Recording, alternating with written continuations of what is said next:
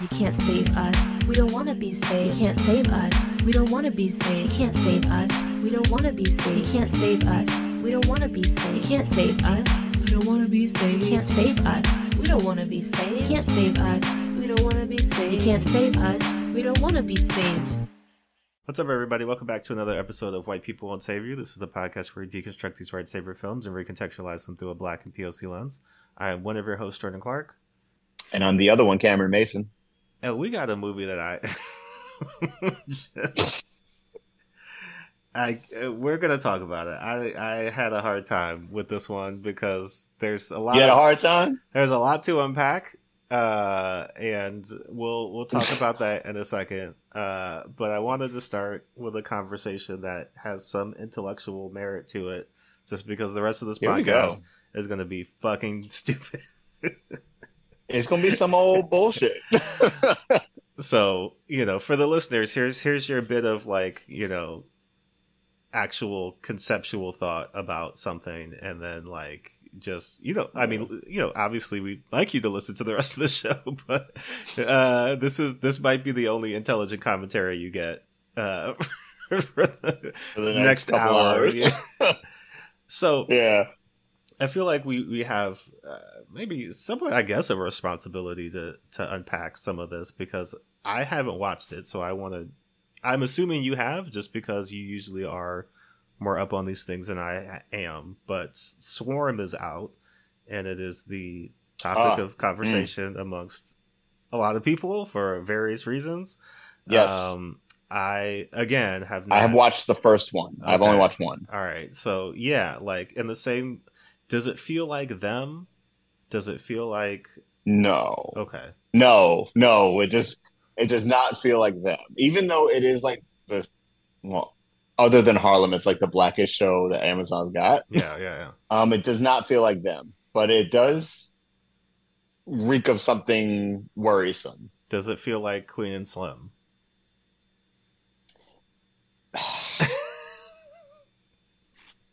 No, it does not. It does not feel like Queen and Slim. Okay. I can actually say that. Because if you're not aware, Swarm is a show that is, and let me get everybody's names correct, because that's how out of it I am.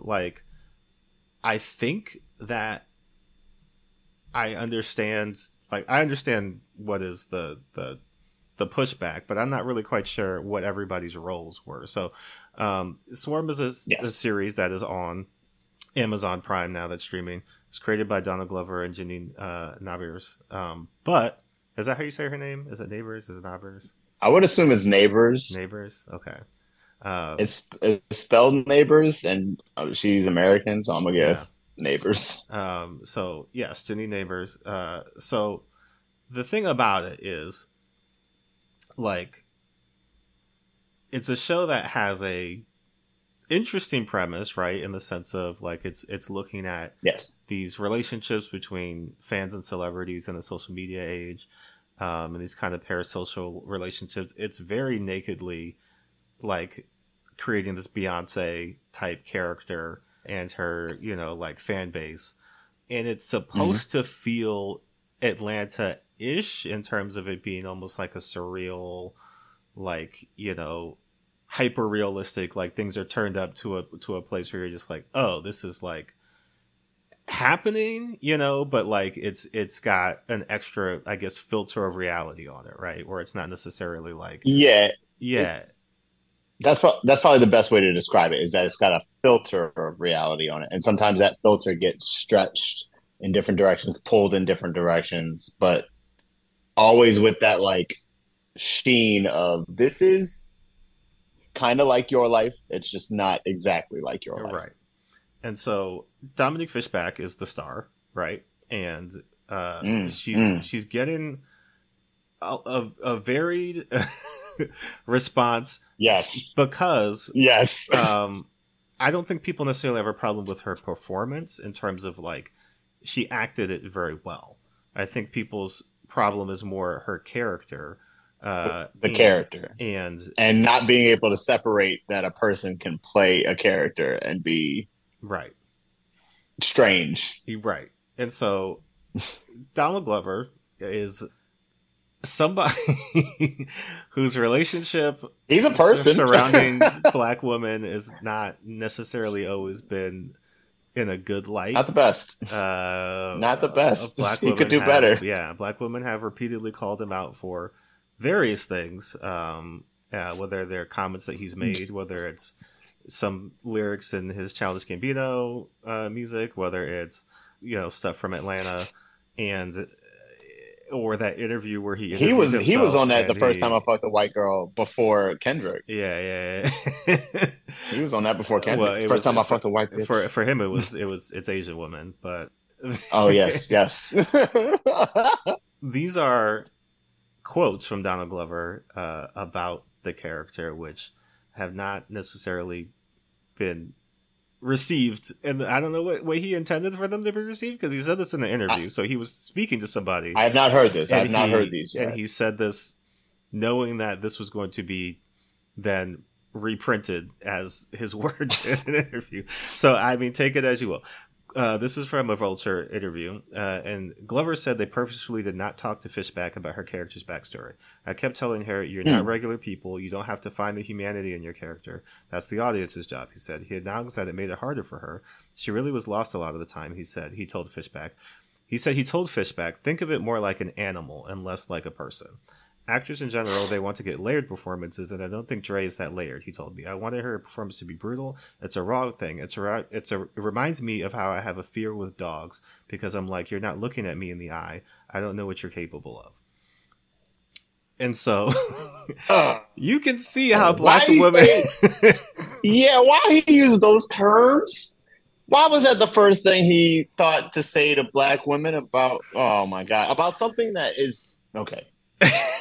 Let's walk this all the way back. We all know about Donald Glover and his varied takes on black women. Sure. Not the best. However, he's got to know that this second show of his, post Atlanta, is centered around a lead character that is a woman.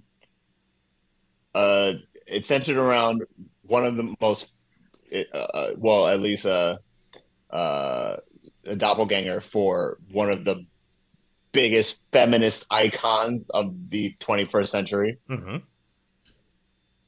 And their relationship between the two. Why did he think that speaking to a black woman about their character, the first word he would choose to use is animals, like dogs? Yeah. It's like it's like the optics, man. It's like, I'm not going to teach you how to be you, right? I'm never going to tell you how to do you, Donald. But oh my God. Yeah. Well, I guess my question is, because, I mean, we could dwell on this forever, but it did get me wondering, because this is something that I give a lot of thought to, I guess, just because, in my work, and I'm curious too, like when you're writing characters as well, like, I feel like the next step in terms of like the evolution of black creatives is being allowed to create flawed and like not good black people. Yes, this is something I want to talk about.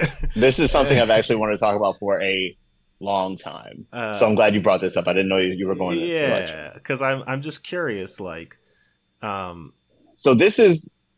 Go ahead. Oh no, I was just gonna say, like, I feel like obviously there is an impetus now, not only to get black voices in a room, and who knows not even how well that's working, but just like the effects of that, you know what I mean? But like for the time being, at the very least, like there's a small crack in the door, and like we're able to kind of slip in here and there and do some things. Right. But I feel like there would more or less be a hesitancy on a lot of companies' parts to have stories where it's like, oh, that's a bad black person, that person is like doing bad things, or like bad maybe things. Isn't like the kind of like morally lovable or like justifiable character, like somebody who at the end of the day you can say, yes, I identify with them as the hero because what they're doing is like unquestionably good, right? Like their intentions, their Right. motives, their beliefs like align with mine and what I, hold to be good things, right? As opposed to not even just like a villain, although I feel like villains are definitely, something that even if you're just looking at it from a mathematics standpoint, like that's more roles, right? Like if we can Yeah. play Yeah. Sure. both sides, then we can get more work because then we are able to portray, not just the heroes, but the villains or, Right. people in a morally questionable place. But then on top of that, I mean, you look at, all of these movies that have these three-dimensional, morally questionable white characters where, they're able to do all kinds of things. I mean, even looking at like a Uncut Right. Gems or, things like that where you're just like, Perfect oh example. man, yeah, like I'm watching the train wreck happen in real time and like, this Right. person is doing things that I don't agree with and I am almost kind of hoping something bad happens to them so that they get the Yeah. comeuppance that feels like is earned with, the actions that With I'm any watching. person. Yeah. Right. But then when Right. it's a black person, then it's kind of like, huh, and then when it's a black woman, and then when it's a black queer person, and then it's like, on down the Yeah. line, like there's weird, and obviously the answer is let black people do it, but now we have a show where they let black Right. people do it, and there's I a lot of well, questions about like, well, how did what, like, what's happening? So yeah, well, I'd like to hear your take. well, I'd like to start my take. Um, Three simple words. Fuck Bill Cosby. Uh, fuck Bill Cosby because he ruined it for everybody. Mm, Okay, think about this: when Bill Cosby came up, or when the Cosby Show was airing in the early '80s, one of the biggest problems with pretty much all other black culture was you were being held to a certain standard, right? mm, Bill Cosby set that standard. Uh, and you'll hear Eddie Murphy tell the story about like, Bill was like called Eddie Murphy up after he saw Raw and was like, I don't know why you gotta talk with the flip flam and yeah, the right, fart and with the saying all that. And Eddie Murphy is one of the funniest motherfuckers to walk the planet, right, undeniably, right? So like Bill Cosby be damned, you give a shit. However, however, he created this realm that black people kind of had to live in that went just from then on, right? Because before Bill Cosby, we have black exploitation, yeah. we have black people doing all kinds of stuff in film. But and he's in kind of Shout out pseudo black Melvin Van Peebles, exploitation kind of movies, and he again surprisingly we learned and helped finance Sweet Sweetback's Badass there Song, you go, which is there you like go, yes. depending on how you look at it, either the least or most Bill Cosby thing. Uh, Oh, he was calling women hoes in Uptown Saturday Night and all that kind of shit. He's yeah, not. He's the one too. He's the problem too. right, But what happened from the '90s on was that black representation in film became about respectability. right, It became about that for white people, and it became about that because black people had to survive in Hollywood. right, You still don't really have a lot of like black villains or like black people doing just like shit in our own movies, like bad shit in our own right, movies. right. Very rarely, and I mean, I feel like crime movies are specific. Mm-hmm. Crime Yeah, movies are unto themselves. That's crime. That whole genre is to itself. But however, like it's a noticeable gap, right? It's a right. noticeable gap that we don't have any. We have black villains sometimes, and now we have like the biggest black villain in Kang coming up in these Marvel films. Which was still But questioning if he is indeed a black man or just an actor who happens to be black playing this character, and we'll get playing this answers. one character, Yeah, we'll all find out. Apparently, yeah, stay to the end of Ant-Man is all we have to say. um, yeah, it's this like tough road we have to walk, and like we can't be sinister in films unless And it's never on its terms. I think that's Mm. what it is. Sorry, I'm trying to collect all these thoughts. Yeah. I've had all these thoughts like kind of like in there's selective thought bubbles, Sure. but I've never really put them together in any kind of like thesis. But Yeah. the problem, I think I think there's a problem with it, Yeah. Hmm. straight up, and I think that's what I've devoted my work to in when I do screenwriting or when I create characters.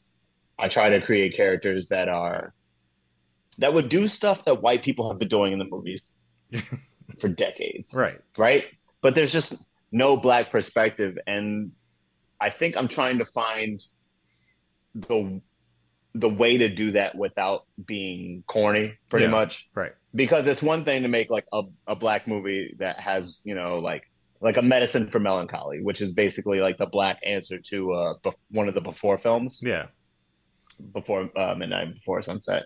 But also, where are kind of our like milk toast movies, our like middle brow movies, or where are middle brow television? We're finally starting to get that. Well, we're not starting to get that. It's been happening over the last, like, I would say 5, 10 Yeah. years. Shout out Tyler And Perry. yeah, shout out to Tyler Perry. I mean, he's sort of doing the work a little bit, right? He's sort of doing the work by putting us in situations that, have people who become villainous as a result of Getting things that AIDS. happen to them. Getting AIDS. Sadly, those things are getting AIDS or being cheated on, and then they become allegories for like female kinship and female pride. But it's like, hey, we're All not right. gonna. I'm not gonna knock the man's formula. If he's going to get us to the mountaintop, eventually we gotta have people that we gotta climb on the backs of. You know what I'm saying? Um, all this to say that we do kind of need stuff like Swarm. Mhm. I think we really do need stuff like Swarm, and I would be in the camp of people who would praise Dominique Fishback's performance on that show, or at least from the pilot what I saw, Yeah. which is kind of like, sadly, it is like this animalistic performance. It's this primal performance, and it's also something we don't see discussed very much so in film, which is black female mental illness. Um, and that being morphed with this crime plot and with this like mental deterioration Hmm. that she's going under, and the sinister undertones that lie within, they just don't make for a good match. And Yeah. also, in Donald Glover's kind of clumsy hands, this show can be read the wrong way. I've seen takes that go, the complete opposite way and are actually trying to explore her mental illness and what's actually going on with the character. And that's also like, it's that kind of like appreciation for it that makes me want to go further with the character. Yeah. But it's things that worry me. The shit that worries me is when the creator of the show, or at least one of the creators of the show, I'm not going to say, I don't know how much he was involved, if Yeah. it's 50 Right. 50 or Right. like 60-40 or whatever. But him telling Dominic Fishback to like just be an animal or to be like a dog is not, that don't sound good. It's like the optics. I You know. hear what you're saying? That's You what. can, there are other ways to say animalistic. You could say primal. You could say guttural or something like that. You could say, there are Yeah. all kinds of ways to talk about what he's trying to get at that are outside of animalistic, or just be better, bro. Do Yeah. better. Like, you already know the eyes is watching I you. know. Why would you talk like that? Yeah. I mean, I think the trickiest part is always just that level of nuance, right? That you have to add to things to make sure that it's not just, oh yeah, we're giving you these We're doing these that things for that, its sake. right, because there's a reason for the respectability politics, in so much as that if we're gonna get a shot, right, like people's justification is always, well, like we got to make something that's going to make people proud or make people feel some kind of way, or like Right. we're only going to get this shot or that shot, and so we have to do something interesting. But I think when you look at something like people will often cite, and there's many feelings about this as well, but Killmonger from Black Panther as like an example of a villain that was able to, you know, be a completely realized three-dimensional character doing bad things, but also justification, reasoning, you know, and like you could get a look at some of the interiority. He wasn't just a monster who was like, you know, killing people, you know, left and right. Like he took it too far. Or, and there's a bit of that in Swarm. There's a bit of that. Okay. There's a bit of that going. There's a bit of that going on in Swarm, and I think part of what people are reacting to is there's a mystery quality a little bit. Yeah. You don't have all the information up front. Mm-hmm. And so when some of the bad things start to happen and you kind of like follow her choices, you're kind of thrown off guard. At least like the first two bad things that happen in the pilot, you're kind of like, wait, why is she reacting like this? Yeah. I mean, she's just weird. She's not like deadly, or is she deadly? Like what one of Damson Idris' character refers to her as, got them scary ass eyes. Like it's just stuff like that. You don't really have like the whole thing to go on. You just have like these quick interactions with other characters that are soon to be, you know, gone. You don't even have their own perspective on it after a while. So you're kind of just left with like, she's weird like that. And then she's doing bad things, but then you get a glimpse of like, that might be why, or this might be why. And then you have to hopefully follow that rabbit hole for 7 more episodes to get your answers. Right. So I think that's a little bit what people are rubbing up against. Is like, they don't have all the answers first. Yeah. And maybe, you know, that gut reaction, we all want to have that gut reaction. Like, man, what are you doing? What are you doing to those black people? And then like, you know, 4 episodes later, it might actually be like justified, or, you know, whatever it may be. Yeah. I mean, it's interesting to know, right? Like, even in like the horror space, Candyman is really the only black, you know, villain or monster that has existed in any real way. I mean, unless you count Predator. But I feel like I mean, Predator only really be fucking with niggas. Like, we are present every time. But that's fucked up. Yeah. Well, I just feel like there's definitely a room and space for it. And I think, you know, at least for me, it always comes down to presenting somebody in the same way that you would present the hero, right? You know what I mean? Like, they need to have the same level of investigation into motives and wants and desires and all that stuff as anybody else does. Because, I mean, look, we know black people who are either like not good people, you know, in the same way that like anybody's not a good person, but then there's also levels to it depending on how you want to get into it. Like, there's some niggas out here who ain't for us, right? You know what I mean? And they're doing some stuff and that could be considered villainous. And like, as much as I don't understand a Herman Cain or Candace Owens or, you know, these other people, it's like, well, there's motivation and reasoning behind it. Is it money? Right. Possibly. Is it, you know, self-hatred? Possibly. You know what I mean? Like, there's a lot of ways to go about it, but I think there's a lot of interesting ways to look at it. And even just, you know, from a perspective of, you know, somebody who is, you know, often facing oppression and things like that. Like, same thing with Killmonger. Like, niggas just angry. Just mad. Just, you know, upset. Just have had enough. And like, as much as it might be, you know, there's a level of self-destruction when you look at something like Native Son, right? And Bigger Thomas as somebody who's like not a bad person in the entire. He did something bad. He did something bad. He did something bad, but and then like followed himself down a hole that everything just got worse. You know what I mean? Right. And so like he let his negative feelings, take over that event.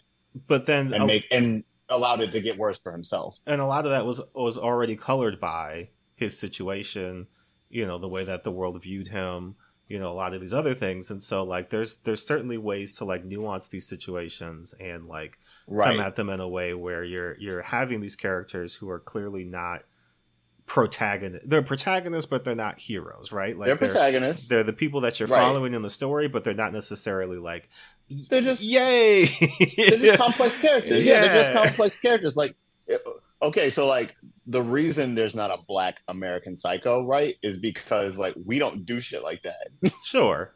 right? We ain't rich. First off, we ain't rich enough to like have crazy like stereo systems and Yeah. brag about our Stevie Wonder vinyl or whatever, right? Our Gap band. But at the same, yeah. Did you know Nile Rodgers like quit Chic 4 or 5 seconds, even though it was his corporation? You know? Um, I think what we're not ready for is having the conversation about Black anger without Dr. Umaring it all the time or like psychoanalyzing it, because Black anger is deeply rooted in, you know, ancestral struggles, generational struggles. That should just be in our blood. We don't realize that we're anxious because of the things that our ancestors went through, simply because of that, you know, right? And now we're getting to a point where we're getting a little bit more farther removed from civil rights. We're getting a little bit more farther removed from, we had a Black president, right? We think we're good now. You know what I'm saying? We're in a little bit, even though, you know, don't get safe. Don't get excited. But like, but you know, like it's not as hard for us as it was for our parents. And the art is going to start being influenced by that. Yeah. So Donald Glover is going to make work on the back of his ancestors, but he's like, oh, but I didn't go through that, you know? And now I can talk about this freely, or we can have a Black female protagonist who commits murder. Yeah. And I'm not going to explain it. Yeah. I'm just going to talk about it and see how it sits in the air. Like Atlanta was the ultimate experiment. Yeah. I mean, famously, he sold it to FX without telling them what show he actually wanted to make. And then the show we got was actually like 20 times better than what he would have sold them ever, right? Right. And within that show, he was able to explode stereotypes and, you know, show us in lights that we hadn't been seen before. And we enjoyed that. That's the stuff we enjoyed. So I don't know how he's responding to this backlash right now, but I'm sure he's probably confused by it, where we're kind of like not confused by it. Because we see it, right? Yeah. We didn't create it. Right. We didn't have the boldness of voice to be like, yeah, I'm going to have her like stab a bunch of people and not explain herself. And I'm just going to have, you know, violent acts happen and just, and kind of smush them up against like laugh lines or like uncomfortable moments to make you feel different things that you would have felt in, like, say, for example, like a David Lynch movie, right?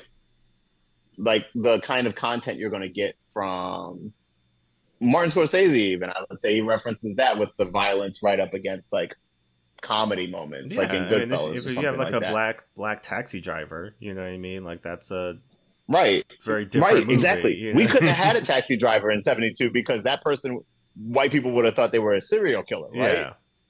But if he's Robert De Niro, then it's adorable, and he'll, like, I mean, for real. It's 2018. It was 2016 before we got like Black Panther in the theater, the superhero Black Panther in the theater, and white people didn't think we were actually going to riot in the streets and like take their daughters. You know what I'm saying? So we're kind of at the next level of this where like, okay, our culture is the monoculture now. So now that it's the monoculture and we're telling stories from our perspectives, can we be influenced by the harsher things that have come before, you know, like white people who make weird, fucked up crime movies all the time, or like, you know, the Brian De Palmas of the world, or the, you know, for my film heads, the Gaspar Noés of the world, who make like all these Michael Haneke's or whoever, all these filmmakers who make these depraved ass movies for white people. Yeah, can we get some of that? We can do that too. Yeah, we got black people who can do that stuff. But don't let white people make Harriet. Don't let that happen again. Well, don't think, let it happen again. I don't think we have a choice. I think that's going to continue to happen until somebody. I swear to God, if another white person makes like Antebellum again or something, I'm gonna fucking flip. A white person's going to make the Marcus Garvey movie, and you're gonna. That already feels like an Atlantic joke. I know. Well, I guess I'll Marcus Garvey. Revolution, directed by fucking Luc Besson. yeah, Noah Baumbach. Noah Baumbach's Revolution. Starring Will um, Smith. I guess I'll leave it at, for my money, the most complicated, nuanced black character we've gotten so far has been Omar from The Wire, in terms of somebody who's been able to be so many things in one character. So many And, things. Yes. Kind of go back and forth between somebody that you're rooting for and somebody you're like, I don't know, Omar. I don't know, man. You might not be making the best choice right there. Yeah. And you were with him the whole time. I agree. Whether you were for or against whatever he was doing, you still were captivated by the character and wanted to see what he was going to do next. And I feel like, it's possible. We could certainly do it. It's just about like whether or not that's something that people are going to put the effort into, but more also, like, is that something that is going to get the amount of time to, marinate and like develop, for us to actually like take it all in. But we bullshitted for half an hour because we're talking about Ernest Goes to Africa. And what a transition! I guess we have to talk about the movie now because it's been 30 minutes. Talk about Ernest Goes to Africa. If you're listening to this episode, you saw the title and you're just like, are they gonna get to the movie? I guess we're gonna get to the movie now. We got to, I guess, now. But you guys asked for it. Well, here's the thing. You didn't Cameron. ask for it. I threw it out to you. I said, Cameron, what do you want to watch this week since we don't have a guest? And you said, don't do this. Don't put that on me. Don't Ernest put that evil on me. And it was between two movies. It was between this and something like some boring historical bio. I was like, no, man. Well, we have to do it. Yeah, like you don't discover Ernest Goes to Africa and not watch the movie. Do it, yeah, right. But yeah, I guess for people who don't know Ernest is a character that is portrayed by Jim Varney. It's a weird, I'll start off, and we can talk about this briefly too, because you were saying that you'd seen some of the Ernest movies. I'd seen not a one. I've never. Okay. See, I know of Ernest just because of the zeitgeist of the 90s, and like I have an understanding of the jokes of like all the parody. Ernest goes to like all these other situations and like. Yep. But like basically a joke of itself. Yeah, hearing the story of it, it's still kind of like, what happened? So Ernest is the creation of Jim Varney and John Cherry, who owned a like advertising company in I want to say like the Tennessee area, and like they got together and created Ernest. Jim Varney had been doing like stand up and doing like definitely some comedic roles, but like different like variety show roles for a while. And so he took the job and was kind of looking for a change of pace, something a little bit more steady in terms of like doing advertising and things like that. They create this Ernest character. Ernest becomes a big hit locally. He's selling all kinds of products, and I guess the hook of it is that there is a character named Vern, which is you, the audience, because Ernest is always speaking directly to the camera. And so, he's kind of this annoying character that is always like bumbling over to your house and like talking to you about this new product that he discovered and loved. And then, some calamity happens and then, the commercial's over. Apparently these became popular enough that like legitimate like companies and products wanted Ernest to also advertise, in terms of like Coca-Cola and things like that. And that got so big that Ernest got his own show, which was like I guess a kids show, because he won a daytime Emmy for best kids show. Damn. It was, I believe it was called Hey Vern, It's Ernest. So that was his show. And then after that, like it was everything, right? So 1985, there's a movie that they do that's not an Ernest movie. It's called Dr. Otto and the Riddle of the Gloom Beam. But he stars in that, and he kind of does a Ernest It's like a test drive for Ernest. Then 87 is Ernest Goes to Camp. 88, Ernest Saves Christmas. 90, Ernest Goes to Jail. 91, Ernest Goes which is the one I've seen. And I believe that a majority of these, up to a certain point, are Disney films that Touchstone had brought the rights to it and decided to make these movies. So like these are Disney produced films, right?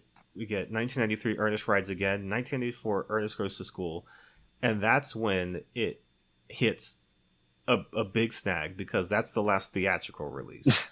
After that, we have God Damn It, Slam Dunk Ernest, starring Ernest and Kareem Abdul-Jabbar. You mean famed film critic Kareem Abdul-Jabbar? Yeah. So I mean, can you be that hard up for a check? He's literally dunking on Kareem in the poster, and it's like, bruh, what is happening? This ain't like if he was in look, right? People do things. People have checks. Touchstone had money. If, he made a cameo in Ernest Rides Again or like some dumb shit like that, he's on the cover of a direct-to-video 1995 Ernest movie. This is like way past the expiration date. After that, 1997 is the movie we're talking about now, Ernest Goes to Africa. And then the year after that, 98, is the final Ernest movie, Ernest in the Army. And, after watching this movie, I'm just sad there wasn't an Ernest Goes to Hell because... like that feels like what should have been the sequel to this film. Ernest needed to meet an end. So, I again have no frame of reference for Ernest, so I'm just watching these movies as a grown ass man trying to get a sense of like what all of this is and supposed to be. But you said you saw Ernest Goes to Jail? Was the one that you watched? What's your Ernest relationship, Cameron? So, when I was a kid, because I feel like your dad would have been like, "No, what the hell?" Well, thank God for my parents because we had HBO, and like any HBO kid, you just watched movies like they were just on. And if you didn't have anything else to watch, you would just kind of like watch an HBO movie or like catch 45 minutes of an HBO movie and keep it pushing. Mm-hmm. Unless you were interested and you watched the whole thing. And Ernest Goes to Jail was one of those that I could not wrap my brain around. It was kind of like there was a trick going on in the movie that kept me in it. So Ernest Goes to Jail, the bare plot of that is basically there's a dude who's like robbing banks. And he looks just like Ernest. Yeah. Like, he looks just like Ernest. The man does. The other actor does. And Ernest goes to jail because the cops arrest the wrong guy. And that's the movie. And the movie is honestly like a bunch of, like, hijinks in jail. Like, yeah, probably some booty hole jokes in there or something like that. I didn't catch it because I was 10. But... the fact that dude looks so much like Ernest really had me. I was like, that's not him just like with a mustache on? No, that's Jim Varney. It's another guy? No, that's Jim Varney. No, it's Jim Varney in that movie, but then there's another guy playing the bad Ernest. Is there? Who looks exactly like fucking Ernest. We can pause this and you can like Google it. I'm looking it up in real time. Okay, you can look it up because the guy who plays the bad Ernest in that movie looks like Ernest. The nigga came out of the same womb. I mean, he's bad Ernest as far as I'm concerned. Yeah. Are you seeing it? Are you seeing it? Is it freaking you out? Like it freaked me out? Oh no! Yes, his name is like Galliard Sartain or something like that. So right? the cast is Jim Varney as Ernest, as Felix Nash, who is the bad Ernest. And then Auntie Nelda. So that's him. Oh, he's the bad Ernest as well? Yeah. He just, I guess, like doesn't look like Ernest. He wore a mustache. Yeah. Oh, so he lied to me. He cleans up well, yeah. He cleans up, he lied to me. I thought he's bad Ernest, right? I thought he was bad Ernest. I guess not. Okay, yeah. Fine. Either way. What kept me, I've been lied to my whole life. what kept me like going on the train with this movie was it's just full of stupid like fisheye lens gags and like slip and fall shit. And I was 10. Yeah. I was 10. I'll eat that up. Look, I told you before, I, I saw Biodome in theaters. I saw both Mortal Kombats in theaters. I saw Street Fighter in theaters. Like, my taste was not high. I would have watched Ernest if that was the thing that I felt. Well, I just don't think my parents would have agreed to taking me to a theater to watch that.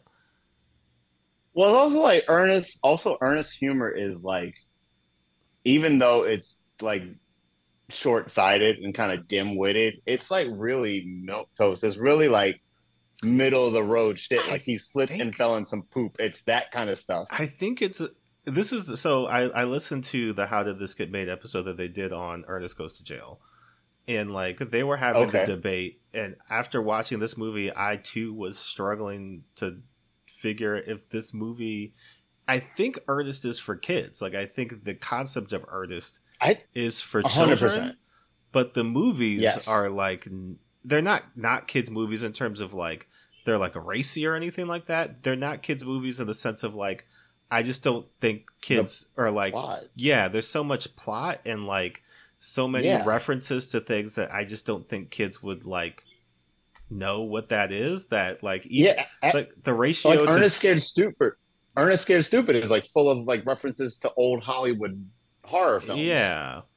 So like the But the like that's ratio for of older like people. yeah, like the ratio reference of like one for the adults, one for the kids is like way off because it's like as many dumb Ernest like smashes an egg on his face or like whatever Right. chuckles are supposed to be for kids. There's like attempted rape, I think, and like Oh my God. so Yeah. many Oh, other yeah. things, and I'm just like, what? Like what? But it's all like it's all operated like a Looney Tunes cartoon from the 50s. Right? Like it's Yeah. all like I saw under a skirt. Like it's all stuff like that. And the frame of reference for the humor is just like so outdated that when there Yeah. is like a joke that's like about boobs, like the bra joke, Yeah. like the bra in Ernest Goes to Africa and all that stuff was like it just misses. You're just like, Yeah. why are we even doing? Ugh. So like I told you before we got on, I would deem this late stage Ernest where like the diminishing returns This is are like a net negative. Like we're at the lowest yeah, that the franchise could possibly get. yes.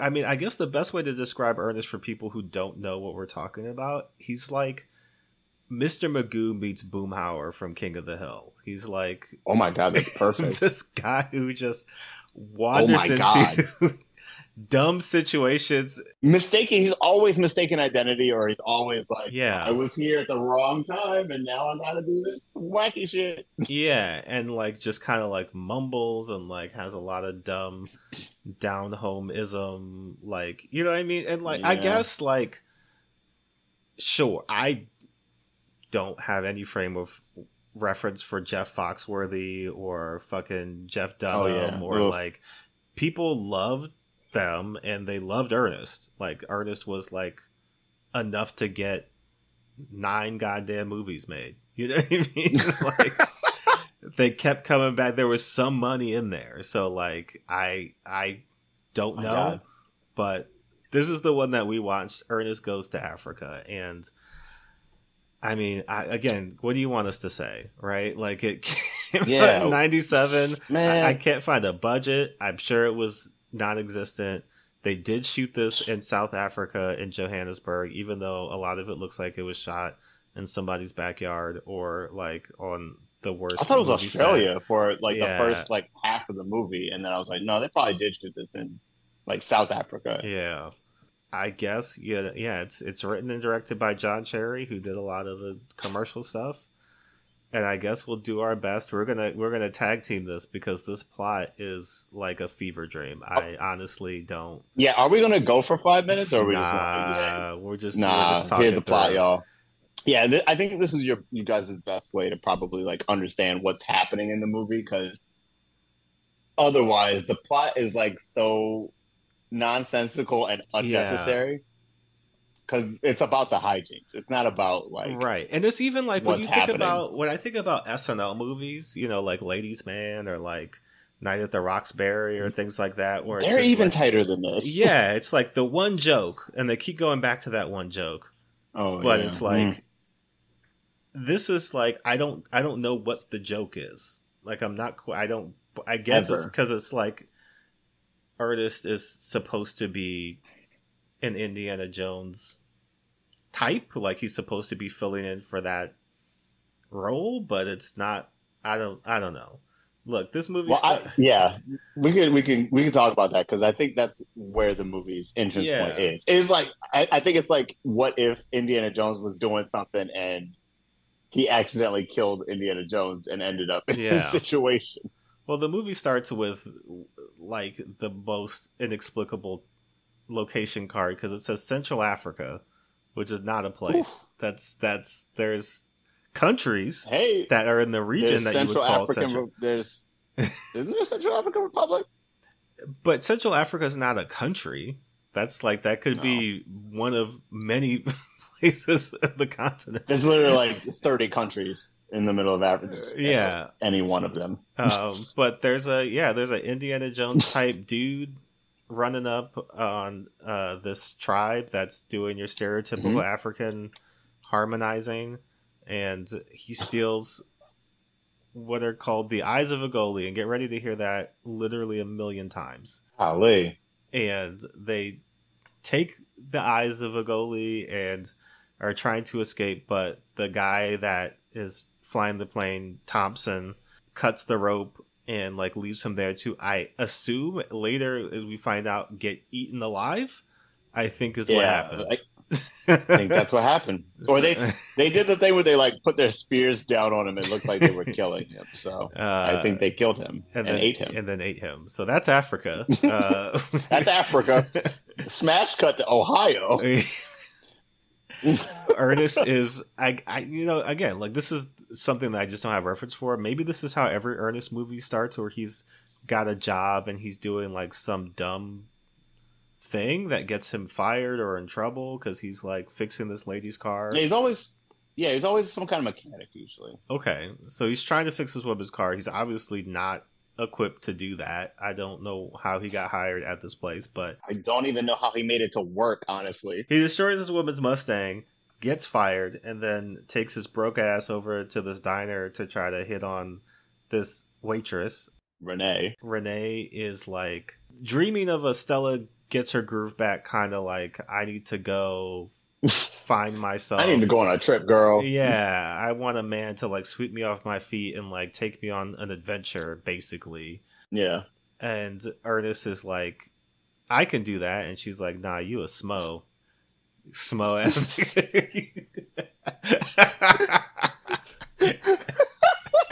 Call a smo ass. And that hurts. But then her waitress friend, who's either a really good friend or a great enemy, decides to suggest to Ernest that he gets her a gift. Yeah. And where does he go to get that gift, Cameron? You go to the flea market, like I would. They went to the flea market.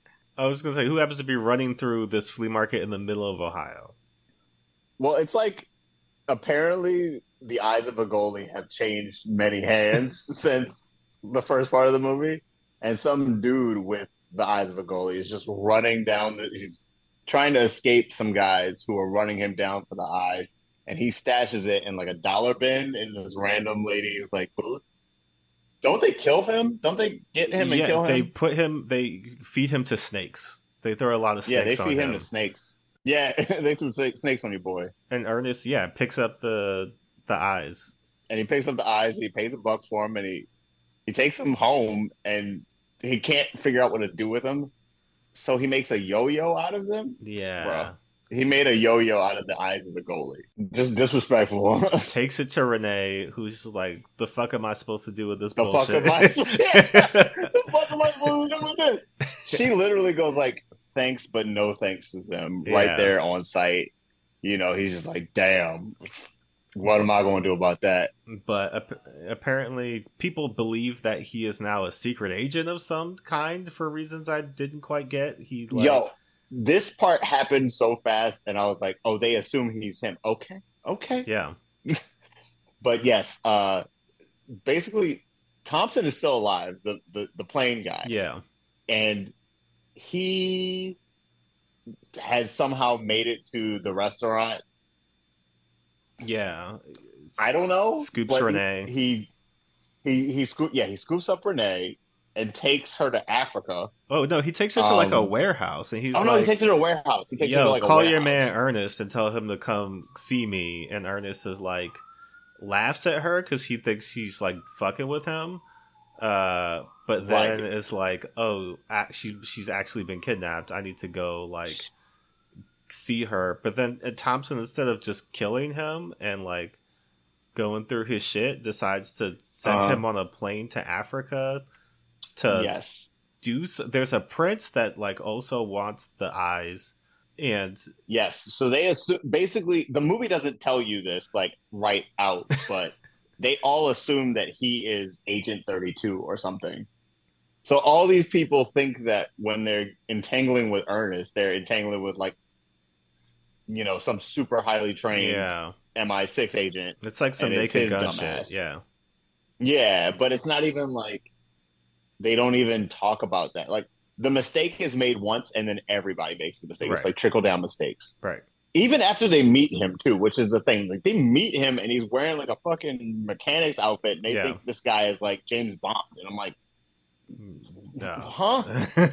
So anyway, they get to Africa and Which part of they Africa? basically like Who can Central say? Africa. Africa Airport. This is that's what we're going to talk about. We spending some time on like how this movie treats Africa, but basically they in Africa and they get there and they go to like I guess it's the mansion of this. Well, they go to like a country club It's like a country somewhere. club, but it's like I thought it was his mansion. I thought he owned it. It's like some colonial country club that they like hang out at and like stash Renee in, because Yeah, and they obviously like torture people in the basement. yeah, they like kick Ernest off the plane and like just set him loose on a No, crocodile they kick him bridge. off the plane. Yeah, they kick him off the plane and they throw him in the back of a truck. And he's got like a burlap over him, Yeah. so he can't see where he's going. And the back of the truck accidentally opens up and it goes over a speed Oh bump. And yeah, and Ernest he goes falls tumbling out. out of the back over the bridge. And then he literally like bonks into some like some sticker bushes and the burlap comes off the sack and he's Yeah. like, wow, I'm on a bridge. Oh, there's some water down there. And he falls off the bridge and then he gets like he ends up next to an alligator Puts that his he hand ends up like like in he its puts his nose. hand in their nose and he gets the boogers. I'm like, Yeah. But what is by the way, none of this makes any sense during the movie. It's just no. happening. But what does he decide to do? What's his perfect disguise to go rescue Renee? So he goes to this African country club dressed as like an old Southern white woman, like Oh his no no no no no no auntie. no! Before that, what's his Oh first? no! Oh my God! Because Oh no! we I already missed the first. well, there was the first instance of brownface in this movie, which is the guy that Okay. they chased down at Yes. the flea market. Yes. He is not brown. No, far But from it. this. Okay, so like between the bridge and the country club, I assumed that it was one of those mistaken things where he fell in all that water, mud and water and stuff, and got like mud and water on his body, Hmm. and then like needed new clothes, so he had to find like that robe and the head Right. wrap, But and then, then that's what makes him look Indian okay, because your boy puts on an accent and then starts like saying he's Sabu or something like that. well, he says, Wait, what does he say his name? No, he says his name is Hey "Hey You you," yeah, because people just say Hey You to him, and then he does whatever they say, I guess. and like prostrates Ugh. himself What profusely calls at every chance. everyone you whose urinal is the cup of the poor. Yeah, and it's like, Yeah, it's like he watched half an episode of The Simpsons and was like, Apu is close enough. I'll do that's him. something like that. Apu is Africa, right? Yeah. Apu is Africa. So Definitely Africa. yeah, I don't understand, but he goes in and like is doing this whole routine for Thompson, and then he dresses like an Yeah, old so lady. and then when he finds out where the furnace is in the basement where Renee is, then he dresses like an old woman to get into there, and then he like bonks the henchman over the head with a Who vase full of ashes. I think it's alluded that he's about to rape Renee, because Yeah, Thompson's just kind of like, do what you do. Well, I forget what his do name what is. you do with them. Yeah, Yeah, and Renee's like doing Bazoo. yeah. She's doing The like big black dude's name is Bazoo. she's doing a whole vaudeville stick of like trying to distract him or something. I don't understand. Yeah, she's doing like this weird stick to try to like distract him, but then like Ernest shows up. It's really weird. She's like tied up too, and then Ernest comes in dressed as like the old lady and is obviously confusing and then smashes Bazoo Yeah, over the head with the ashes, knocks him out, and then Renee and Ernest are like, let's get out of here. And like 10 minutes of the movie where they're in a golf cart. There's some dumb driving thing across where he's the got like, plane. yeah, all kinds of gadgets and whatnot to get There's a firewood. gag where he's eating there's leaves that are on the golf cart Yeah, to like camouflage them. So he starts eating the leaves and the leaves are obviously poison ivy and he gets poison ivy in his mouth and then he drinks lotion. yeah. That's what movie we're dealing with, guys. And then I um guess it's at this point that they arrive at some kind of village in which he and they walks up to just black yes. people living their lives, minding their business. Yep. I forget what he says, but it's some offensive like jive. Some ramalama ding dong kind of shit. He says Yeah, that basically to them. And then they understand it as language. yeah. He does some like random attempted dap, and then like they bonk him with a Woof, by the stick. way. I did not. He literally walks up to them. He's like, "Hey, what's up, my man?" And I was like, "I'm." Well, because he says he knows how to talk to these people. He is 5 seconds away from saying jive. He was 5 seconds away from saying, "I can talk jive to these guys," and then doing the bit from Airplane. And Uh, when he wakes up, though, apparently he's told them the funniest joke, and this yes, black woman in the village is just kissing him repeatedly. kissing him on the face. Loves him. Loves Ernest. Yeah, I think Renee gets snatched up again by the Yeah, literally, he gets princes. knocked out, and they snatch up Renee again, Yeah. and they take him. They take her back to the country club where they make her a Well, harem they woman. they take him to the palace of Prince Kazim. Oh, sorry, the palace, which is a different set. I Yeah, mean, which is also Prince Kazim is a white man named white man. literally named Robert Whitehead, and Oh my he god, is as white as you can right? imagine, except he's and the brown face. So He's your boss. He's your boss. He's your general manager at Chick-fil-A. Is this yeah, man? but who's got that picture in his yearbook where he went as where he dressed up as Blade? And he was like, I couldn't do it unless I did the face. I had to do my face and hands. I'm the It only made Daywalker. sense to me. I'm a so white ass Prince Nazim has kidnapped Renee doing and another made this terrible white woman. Indian accent, I believe.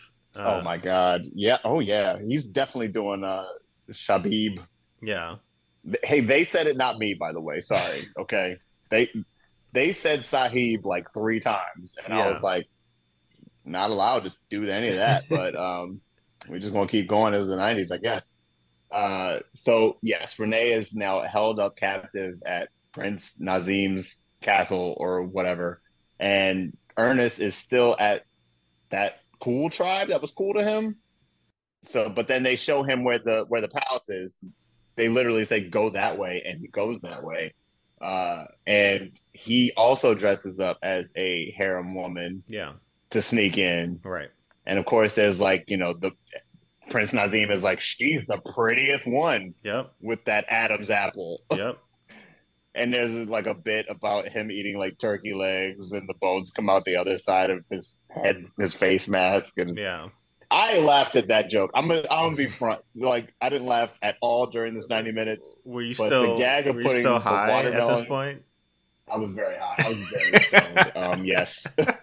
That's the only reason. Because your man's put a turkey leg in one side of his mask and the bone came out the other, and camera was like, comedy. Yep. I mean, that's classic Scooby-Doo, like... It really is, yeah. I mean, that's the point where this movie just becomes full cartoon, and he's just like...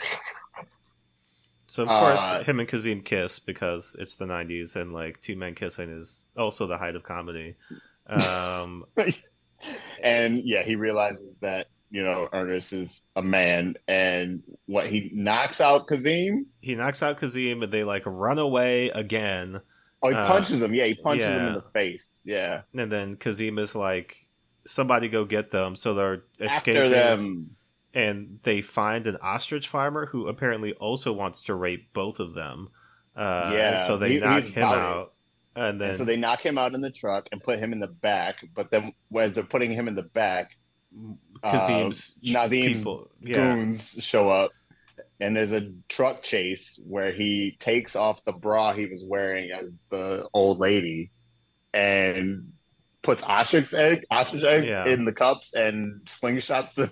And makes as many boob jokes and egg jokes as possible in the... They literally scraped the barrel for this entire truck chase. They sat him in the ADR booth and were just like, hey, bruh. What you got? Whatever comes to mind. Give us that Ernest work. Give us that work, baby. That truck chase happens. He dispatches of the goons with ostrich eggs. They escape. Yeah. And basically that's the thing that like wins her, or not wins her. Oh, wait. That's not yet, because I forgot. The whole thing ends with them like crashing, right?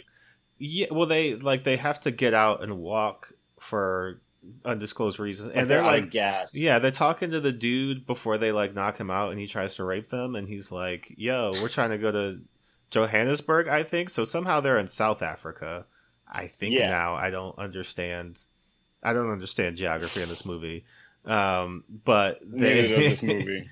They're walking, and like Renee and Ernest have had a strange relationship where she's been very hot and cold given a circumstance. So sometimes given she's any just circumstance like, in this movie, Ernest, you're the greatest. I love you so much. Like, I can't. And then other times where she's just like, I don't know about this, Ernest. Like, I just want to be friends. Yeah. Or she's just like nagging him in a way that's like generally unrealistic, in the sense of like, Ernest, hurry up and like kill all these men before right. But he's just like, Ernest, so the fuck, what did you expect? But they eventually are walking straight into the territory of, and let me get this right, the Sinkatutu people. The Sinkatutu tribe, that's right. And this is alleged to be the lost tribe, and their land is sacred or like forbidden or something, and this is where the eyes of a goalie come from. This is the same tribe that it just happens to be the same tribe. They literally bonk into them. They take them in. So they bonk into the tribe. Yep. Yeah, like more white people to eat, and they like start getting ready to cook them. Yep. And then Ernest desperately goes through his pockets, and what does he find after taking out 95 things? Is his yo-yo, which apparently these people have never seen before and can't fathom that it would even yo-yo. Yeah. So this man becomes like literally David Blaine in 5 seconds, yo-yoing in front of this tribe, and they are gobsmacked at this thing. And it's also at this time that there's two things happening. Renee is also being lowered into the pit of soup mix, I guess, adobos and spices and things. They're slowly lowering her into that, but also Thompson has showed up. Yeah, well, he's here. Yeah, Ernest, like, he's been chasing them. Yeah, Ernest becomes their god, and they love him. And then Ernest is like, hey, I know we haven't talked about this at all, but I'm just going to ask this dude to marry us now. And Yep. Renee's like, nah, but the rest of the Santa Tucci people are like, yeah, like we'll do that. Also, like we're gonna cut your dick again, I guess. Yeah, yeah. And Ernest is like, just eat me at that point. Just eat me, bro. I'd rather be eaten. But Don't yeah, take my dick. Thompson shows up, and he's then like, Thompson shows up. This nigga's lying. He's capping. He stole the eyes of a goalie. He's James Bond. Can't you see? He's obviously a mastermind. I call for the right of the battle of truth or some shit like that. And this fucking tribe honors this shit. They for honored some it. Fucking reason. Thompson changes it to some fucking American Gladiator outfit. Yeah, that nigga looks like Sean Connery in that weird ass sci-fi movie that you try to get everybody to forget. Yeah, Zardoz or whatever. Zardoz is classic. He comes out. He's got like black ninja gear and like has a table full of like swords and weapons. Ernest, of course, is Ernest and has a table full of like rubber chickens and salami and dumb shit like that. And my nigga picks the yo-yo. Of course, because he he just charmed the entire tribe with the yo-yo. So of course, why wouldn't that be a weapon? Yeah. So obviously Thompson picks a giant sword and they fight. And of course, Ernest saves the day. Ernest like roadrunners him to death. Kicked ass and took names. He round the world's Thompson in the face. Yeah. Knocks him out and manages to save Renee at the very last second. And the eyes of a goalie pop out, and then all the he drops the yo-yo and it breaks in half, and then the tribe is like, "Oh, fam, that was the eyes. It was the eyes the whole time." Yep. And they take them and put them back in the statue like they wanted, and then I guess the movie yada yada's the real shit that happens. I mean, they maybe eat Thompson, and then like they leave. If they're not going to eat the people that brought the eyes of the goalie back, then they're definitely going to eat Thompson. That's a given. So that's yada yada. We get back to the U.S. and Ernest is still trying to fucking come to Renee. He's still trying to step to Renee, but sadly, she ain't with the shit. Even after this whole trip that he gave her the high adventure that she requested in the beginning of this movie, and yet she still decided to go with some schmo. Well, the punchline is schmo ass nigga. Yeah, the punchline is supposed to be that Ernest is too adventurous for her. She realized over the course of their trip that she really just wanted a regular ass nigga, and she chose. I think she got a glimpse of his dick during the trip at some period of time, and was like, I cannot. He can save my life, but we ain't fucking. He can save me from being eaten by an African tribe, but we ain't fucking. And that's she literally goes out on that. She's like, all right, peace. Yeah, and then Ernest smashes an ostrich egg on his head. And that's the end of the movie. Yeah, he ends the movie with egg on his face, literally. And that's Ernest Goes to Africa, y'all. And God damn it. I guess I'll play the music. I don't even know what to fucking talk about. Reluctant, can we talk? Is that the first, damn, let's talk? Look, what are we going to talk about, dog? It's fucking Ernest Goes to Africa. Like, it's what you think it is, my niggas. It is that. I guess, all right, let's try to parse this as best as possible. Let's try. Because, having seen no other Ernest films, it's my understanding... And me not seeing any since I was 10 years old. My understanding is that they all had that casual 90s, racism, homophobia, misogyny. Sexism. It was misogyny. kind of simmering under. It was never overt, but there was always just par for the course. Racial stereotypes and all kinds of things like that that were prevalent, unfortunately, in many late 80s, 90s, or entirely all of the 80s and most of the 90s as well. And I think that I again, not knowing what some of those other movies were like, this as people have said, is like the most overtly like a racist. You know, I mean, he's in brownface, and two other people are in brownface, and like, it's for comedy, except for except for the prince, who's like just a white man they painted brown. You know what I mean? Like, Ernest is supposed to be playing a character. The other guy, at first I thought the other guy was Ernest for a split second, because I was like, oh, he's gonna Eddie Murphy this shit. He's just gonna be every. Oh, because for the first section of the movie? Yeah, he's just going to like pop up. He's just going to play random characters, because I assumed that's what the Ernest movies were like he just... Which he does. Was different people. But yeah, this was like he's just dressing... I mean, even like what an inexplicably racist... Like, he... Because, I mean, how do you even... justify the scene in a logical way? He gets his clothes wet, and he shows up at this country club brown from head to toe. Brown. Dude, I even gave him benefit of the doubt that it was like the mud. I was like, he's just a muddy nigga who like decided to show up. But that's what I'm saying. So like, what happened? Was that supposed to be mud? Does Ernest carry bronzer on him at all times? Like, just in case I have to be a brown man?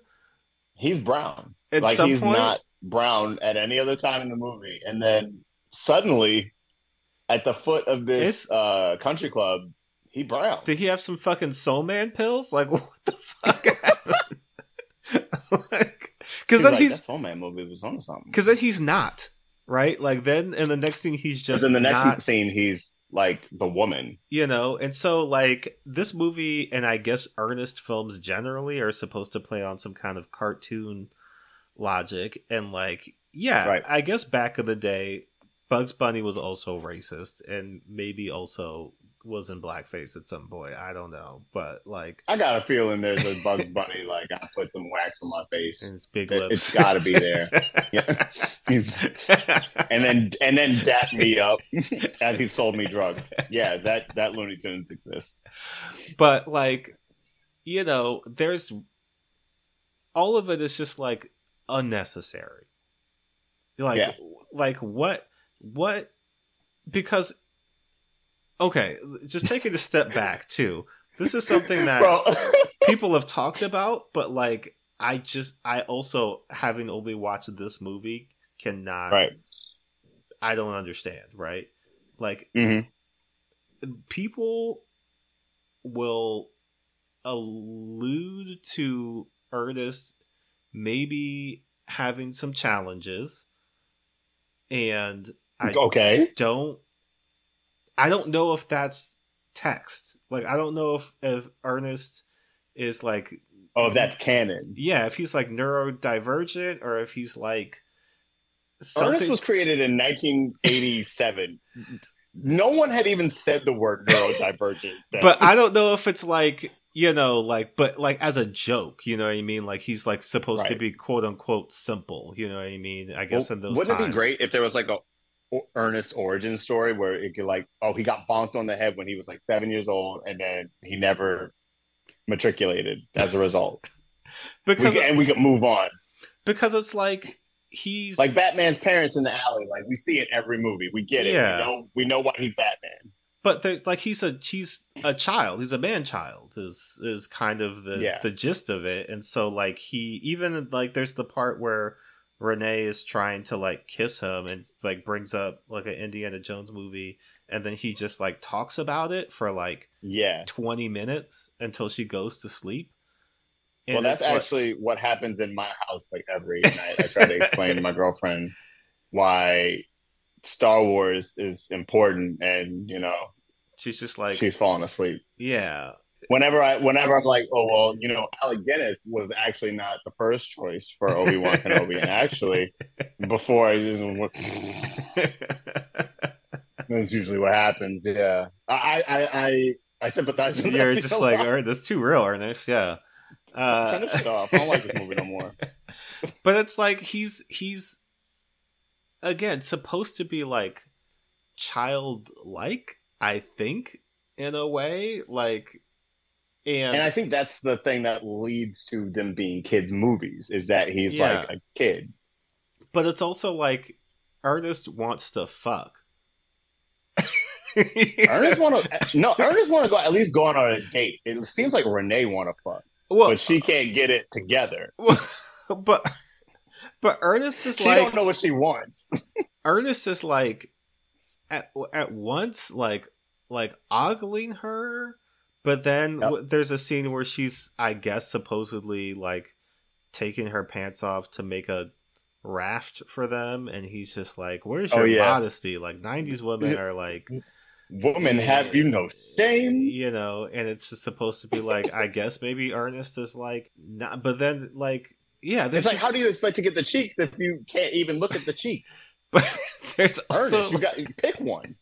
But but there's just like that's what I'm saying. Where this movie's going back and forth between being like a kids movie and like trying to have it both ways, where like there's adult humor because like Ernest is like being if these I mean he's not being like sexually overt, but it's like right because if he was actually being like sexually overt, this movie would be like Porky's or something like that. Where right, but every other 5 minutes we'd have an excuse of seeing like a topless woman. He'd be Wesley Snipes and Wildcats. Football. But he's like he's such a strange character as even like an archetype that like I even trying to like read certain things where it was like, you know, I don't think Ernest comprehends blackface. Like I don't think he understands that, not even just as like a like why that would be bad, but like I don't think he gets. I think he was just like, I'm trying to blend in, and so my choice is like, if I'm the help, I'm a brown person. I get, you know what I mean? It's just like, but if I live here, I'm black. So either choice is just bad. This was a bad movie for you to start Ernest on. This was not a good choice. I'm never gonna watch another one. So. I mean, hey, and that's a choice you can make, bruh, and a choice I would be proud of you for making. But it's in the 90s, this shit was inescapable. Like this dude went to camp, slipped on some like, you know, ball pit balls. Like he was up to like goofball shenanigans. My nigga was slipping on banana peels for real. He was slamming on Kareem. You know what I mean? Like I guess whatever magic he had. You know how that ends. I want to know if Kareem was like, this nigga is not skyhooking. There is no way he skyhooked in this movie. No, we just thought it'd be funny if he skyhooks like a watermelon through the what? Skyhooks a what? But I think like the movie is so bad, you know what I mean? That like it's real bad. It's difficult to even talk about it in the way that we usually would, just because like the racism is on its face, right? Like again, the scene where he goes up and he's like trying to fake dap those people, or like the and then he goes shubop shaboobadoo. And it's actual words to these people. Well, because like they subtitle it. They subtitle, even though he's saying "quote unquote" the wrong thing. Right. They subtitle it as if those shubop shadoobadoo is real in their language. That's not good. That's not good. I don't go to France and go and then like it's still bad French. That's not bad. That's not even nothing. Yeah, it's so disrespectful. I don't even think that would pass with Pierre Escargot. I think that's Yo, actually, sidebar, I recently started rewatching all that on Netflix, and I thought that's what he was doing back in the day. When I was 10 years old, I thought that he was just speaking stupid French, like he's actually saying the phrases. Well, he's just pronouncing it badly. That's the joke, is that he's saying like, entendez. So you're telling me that Pierre Escargot is more accurate than Ernest Goes to Africa? You are 100% right. Well, damn. Kenan Thompson in a bathtub with a rubber ducky is more culturally appropriate than Ernest Goes to Africa. That's what we're dealing with here, y'all. That's what we're dealing with today. Yeah. This was a rough fucking ride. This was a bad movie. And I mean, I was We're respecting it too much by by analyzing it because so like you said, the racism is on its face. My dude dressed up like I think what's confusing is that this movie doesn't have any sense of culture. No. Right? Yeah. This movie is what happens if we were living in bizarro world and the GOP was the dominant party. Sure. And they made culture and they made art and then made culture because this is what you would get. Yeah, well, it's like there's weird jokes in this movie, like Ernest kills his fish in the garbage disposal. Yep, that was dark, and in a way that's almost is something wrong with Ernest because he flips the switch to turn on the light, he doesn't know how his house works. In his own house.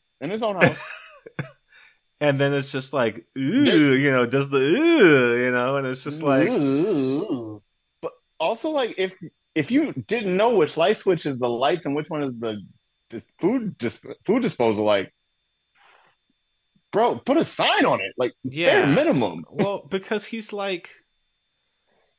also, my nigga lives in Pee Wee's Playhouse. Well, that's the thing that I was going to say. In the Playhouse. When you look at the difference between Pee Wee Herman and Ernest, right? Pee Wee Herman is also a somewhat childlike character who's, living a fanciful, whimsical life, right? But Pee Wee is intelligent though. Pee Wee is maybe a little, in terms of if Pee Wee was a real person, right? You would be Pee Wee, you're a lot. You're doing a lot. You know what I mean? I don't know if I could hang out with you regularly. He would be sure, boss. Because there's people not like Pee Wee, but there are people who are just super twee and just live a life of I rode here on my unicycle and there's a woman in Brooklyn, New York who has everything in her house is green. That's a real thing.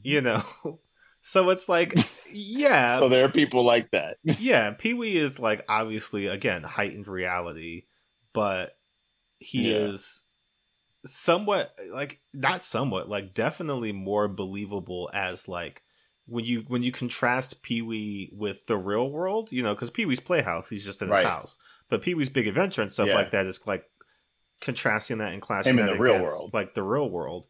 And even though Pee Wee is getting into trouble and all these things are happening to him, you never feel does Pee Wee understand what's going on? Is Pee Wee aware of not even just the danger that you're never wondering. You're never wondering because Pee Wee is he's always reacting to the real world, and then even if he doesn't understand the situation, he'll take it and flip it into something he can work with. Whereas Ernest is just I got a weird disguise on, and in order to get in that door, I got to say some weird stuff, Well, because it's again, examining the racism of this movie.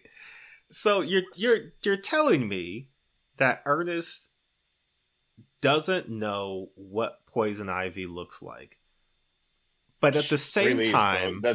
That's all you got to know. It's 3 leaves. At the same time, he has a somewhat innate understanding of the South Asian caste system. Yeah. To disguise himself as an untouchable. Or at least how to maybe fix a Mustang, I guess. He doesn't know how to do that either.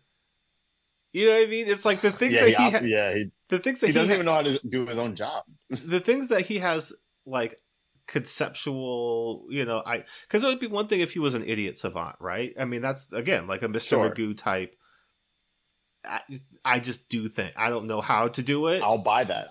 I'll buy it. Yeah, I just end up doing things. Things work out because things work out for Ernest throughout the movie, but they don't necessarily work out Right. through any real internal logic. Like, stuff just happens. He just, Happens. you know what I mean? Like, even like people buying into his disguises, like people just Yeah. believe what he's selling them and then like move on with it. You know what I mean?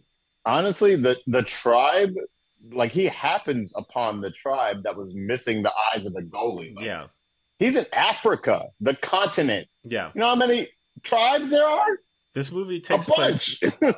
This movie takes place maybe in like 2.5 days. And so for him to go from wherever he started at to wherever. Bro, I think my dude was in Nigeria and then was like, let's go to Johannesburg. I was I like, think my they nigga, did do you know say how Africa works? I think they did say Nairobi at one point as Which like is Kenya. So you're like, yeah. that's like going from Maryland to Bolivia. Right. In 2 days by foot. What? Or 2 in a days? golf cart, In a golf cart. Get the So, fuck out of it. Like, yeah, they're really stretching this thing. It's hard to, I mean, again, I don't know what more you want us to say about Ernest Goes to Africa. Honestly, and it's fucking terrible. Well, here's something that I wanted to talk about. You talked about the racism of the movie, but I wanted to talk about the movie's sense of racism. Because so once we get in Africa in the movie, then you're just treated to a cornucopia of people, by the way. Not everybody in Africa is black. And now we don't know if it's like pre or like, during apartheid Africa It's or South seemingly Africa. some kind of colonial Africa because there's a lot of British people. Thompson is British. Right. There's a few other British people that they encounter.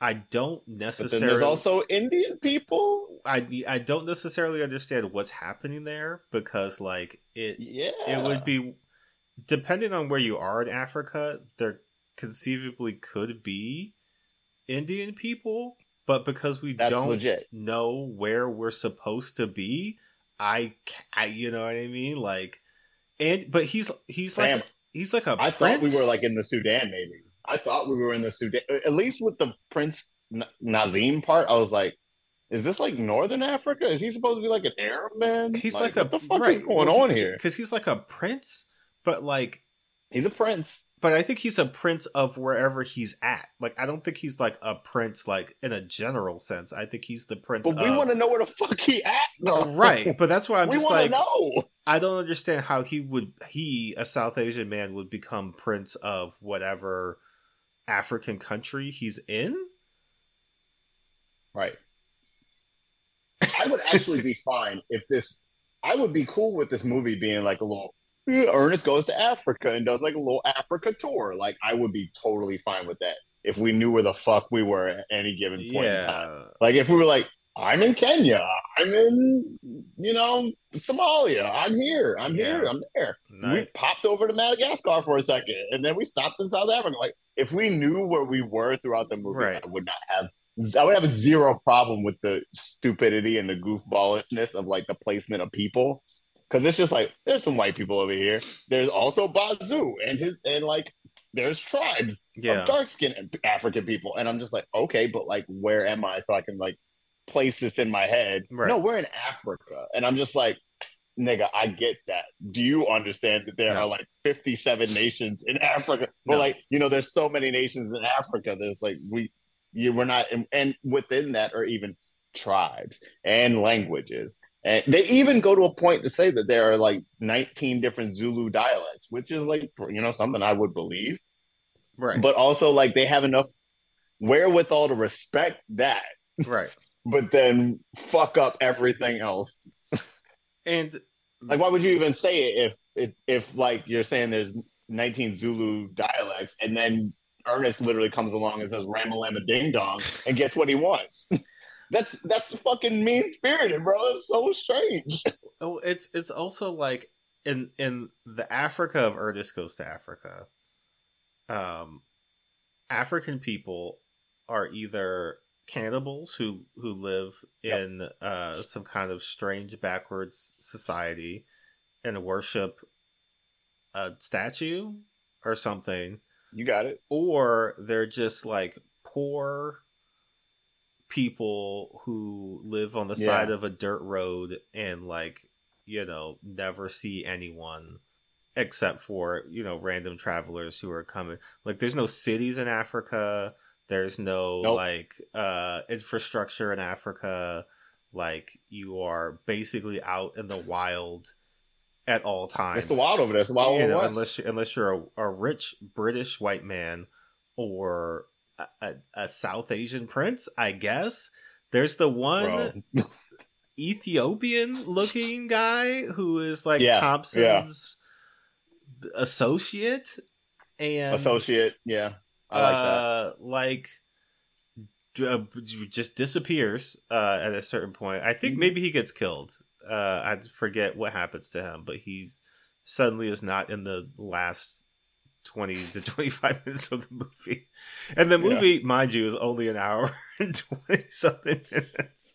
So thank God. Not even a full hour. Small blessings, but like it's one of those things where, to even make the effort to go to South Africa to film, unless there is some astounding tax credit or something that made that possible, because like when you, like you were saying, when you watch it, even say that like scene with the harem, like the outside of that, I was like, oh, are you in like Vegas or something and you're just shooting the outside of like a casino and calling it a palace? And then like in this harem room, are you just like in a ballroom in a hotel that you've just called? You know what I mean? Because like all of the sets and things just looks like, obviously this is a direct to video film, so like the budget can't be that big, but like it looks like they stretched every dollar.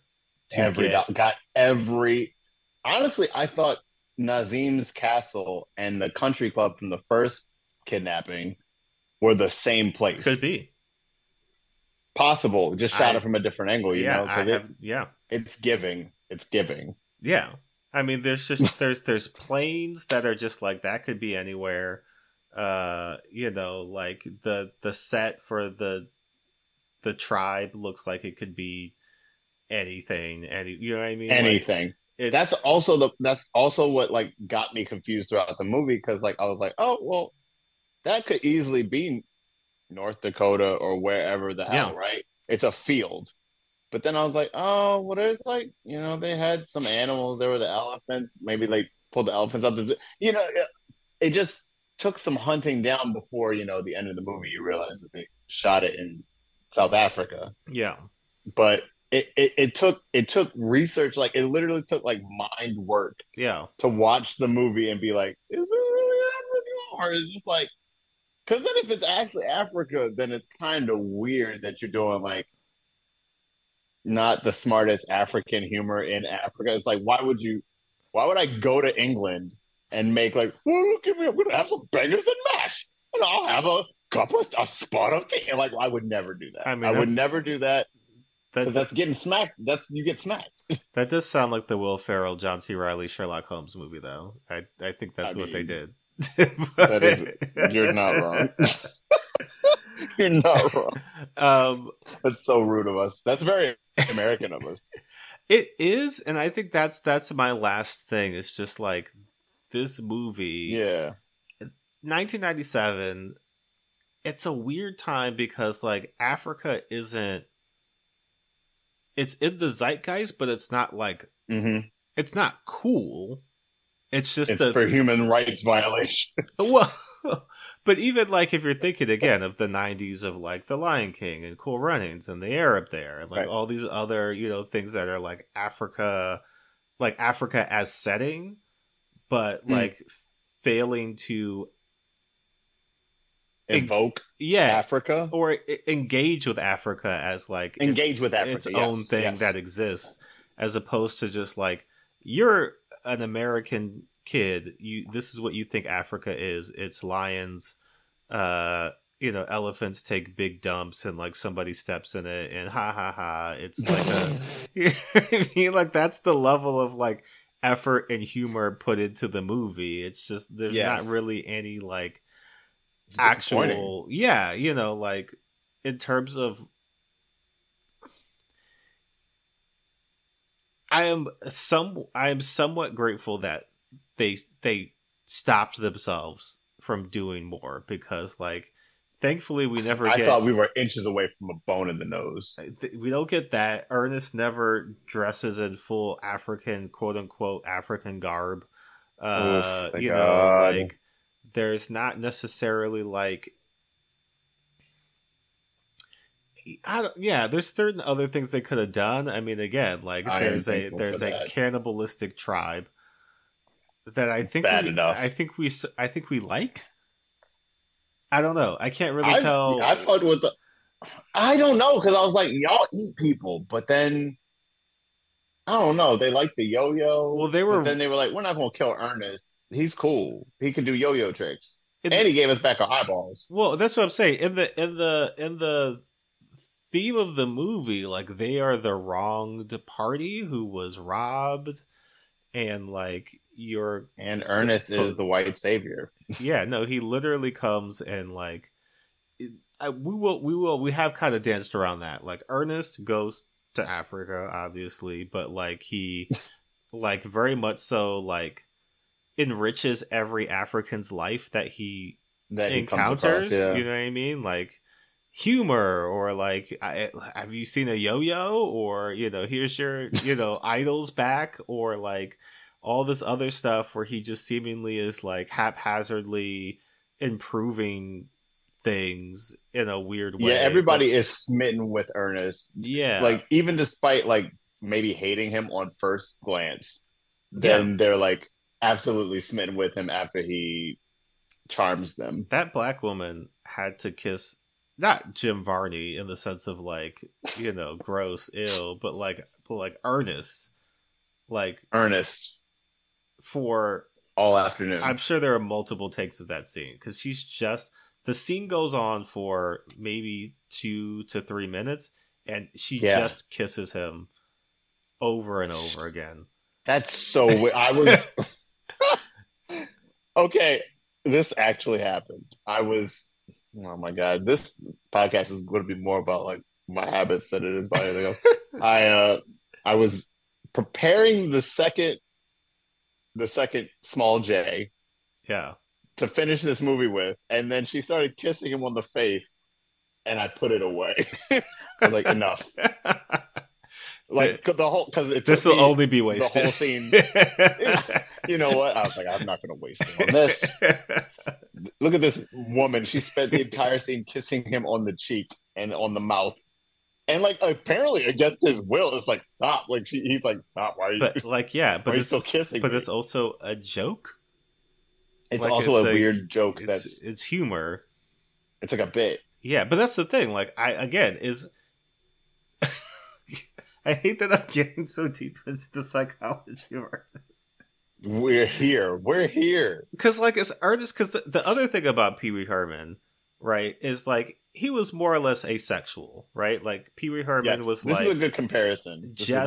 Like, I mean, he was a little like ill girls, you know, like sometimes, but like more or less, he wasn't one way or the other. Like I think just like intimacy was not interesting to him. And intimacy is he likes girls though, because he's trying to Pee Wee's Big Playhouse or Pee Wee's Big Adventure is about him trying to get Dottie back. Right. But yeah. And his bike. Right. But this is like I can't again, even in that scene, I can't parse like Ernest is like sexual. You know what I mean? Like this woman obviously finds him attractive and like wants to at least make out with him or something to that extent. And Ernest is like, I can't tell if his brushing off is like, I don't find you attractive, or I have to go, you know, like enough, you know, like I gotta go rescue Renee. Right, I got stuff to do. Or like the general concept of kissing is not something that I want.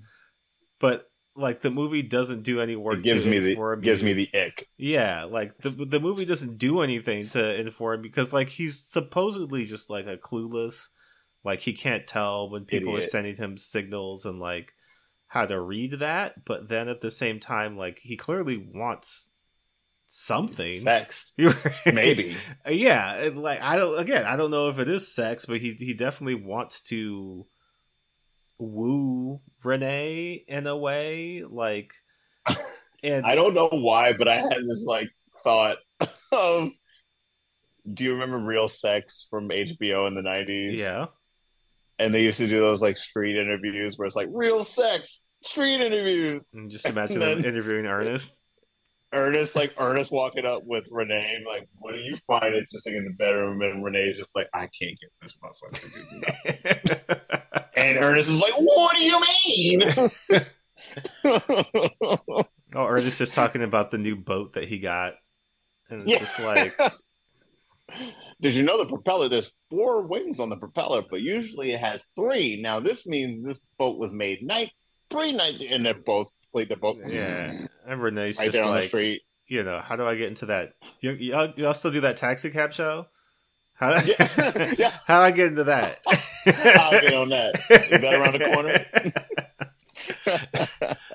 Well, I guess, again, what do you want from me? Behind the scenes of Ernest Goes to Africa? Like, they went to Africa. Yeah, the only real trivia to give you is that they filmed this and Ernest joins the army back to back in Africa, in South Africa. That's it.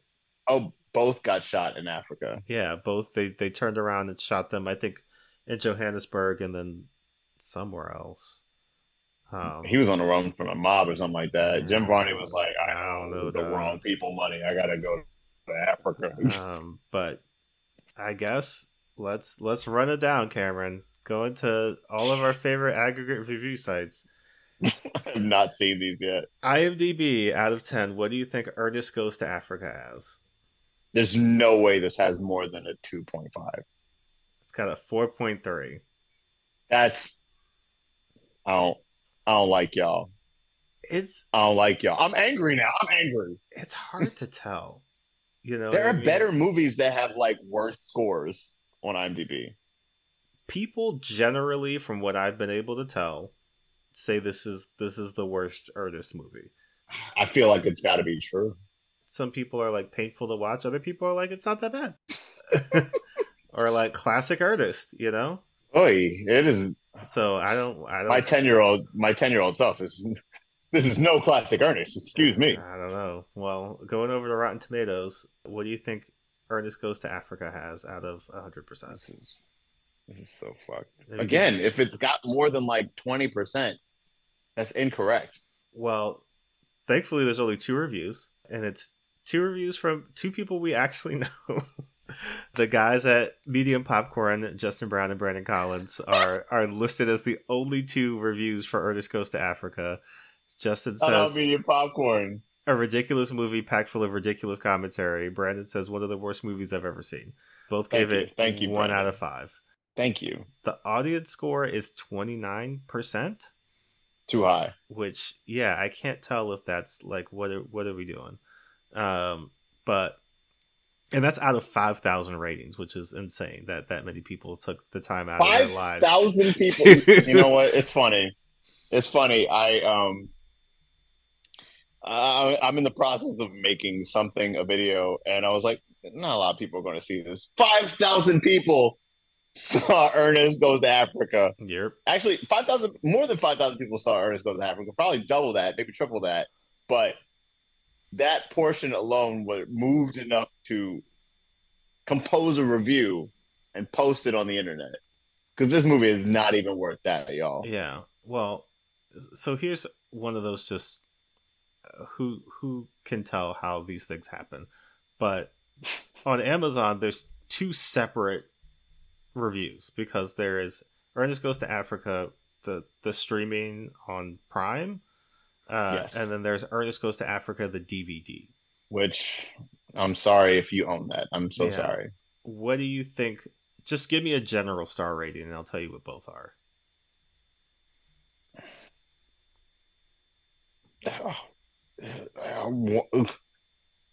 1.5. It's like 1.5. 1.5 stars. Well, the Prime streaming version is 4.3 out of 5. and the DVD You're version kidding me. is 4.5 out of 5. You're kidding me. Amazon, go on Amazon. Let me read you this review from I don't. This person didn't. Oh, Vine Voice. I don't know. I don't know what to do with that. But their review says, and this is from 2002, almost realistic. In this, I'm done. We can end the podcast. It was great talking about. What did he? Run that back. Run that back. Almost realistic. The first time I saw this movie, I thought it lacked continuity. I found it somewhat strange to see Indians, Arabs, and Brits mixed in with the African characters, and thought that Vardy had gotten this geography thoroughly confused this time.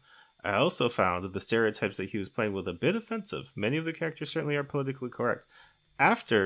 However, after seeing the film again, after living years in the Middle East, I can now recognize the characters easily, and they're incredibly realistic and very funny indeed. Vardy must have spent some time in East Africa before making this film. While he was there, he no doubt visited an Arabic palace in Zanzibar, had some fun run-ins with Indian servants and British hunters, and met some friendly tribesmen who taught him some key phrases in a Bantu language.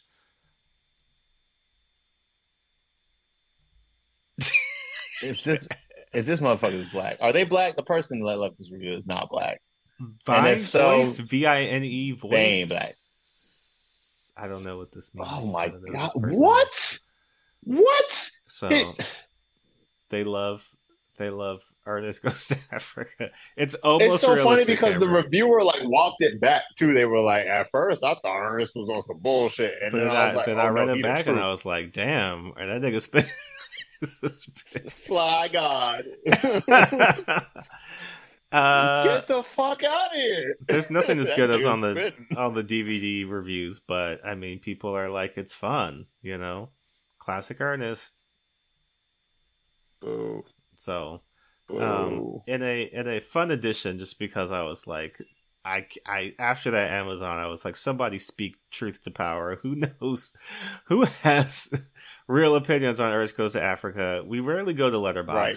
But going over to Letterboxd, got a 1.8. Thankfully, right. Most of these are that's where my heathens is at. 1 star or half, just a half-star reviews. Yeah. And my favorite one is from Parker, who gave it 1.5 stars. Oh no, Ernest, baby, what the fuck are you doing? Oh no, Ernest, baby, what the fuck are you doing? Which is like, yeah. So that's accurate. That is the vibe.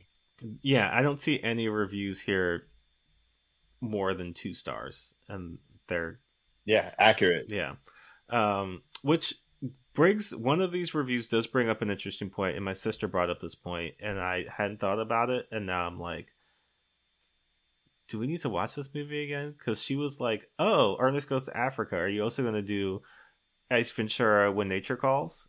And I was like, no. You know what? I forgot all about that movie.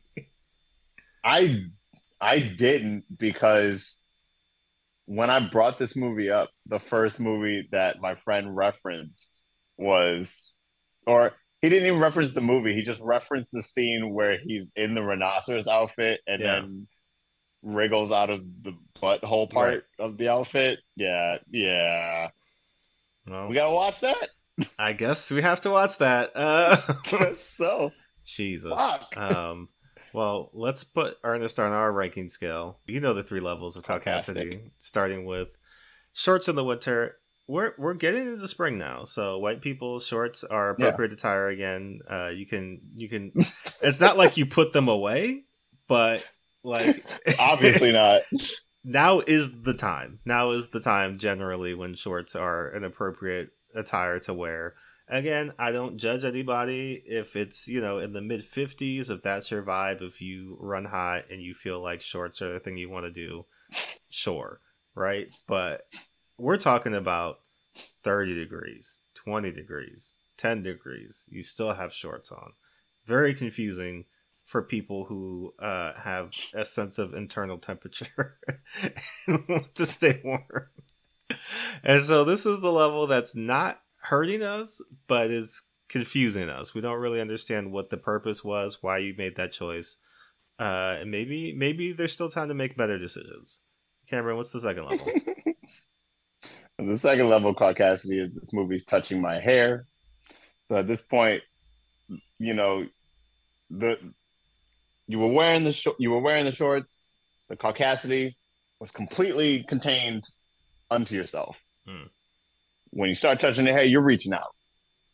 You're trying to colonize some hair. You're trying to question that hair. You're confused about it. It's not necessarily a full offense because I can move my head.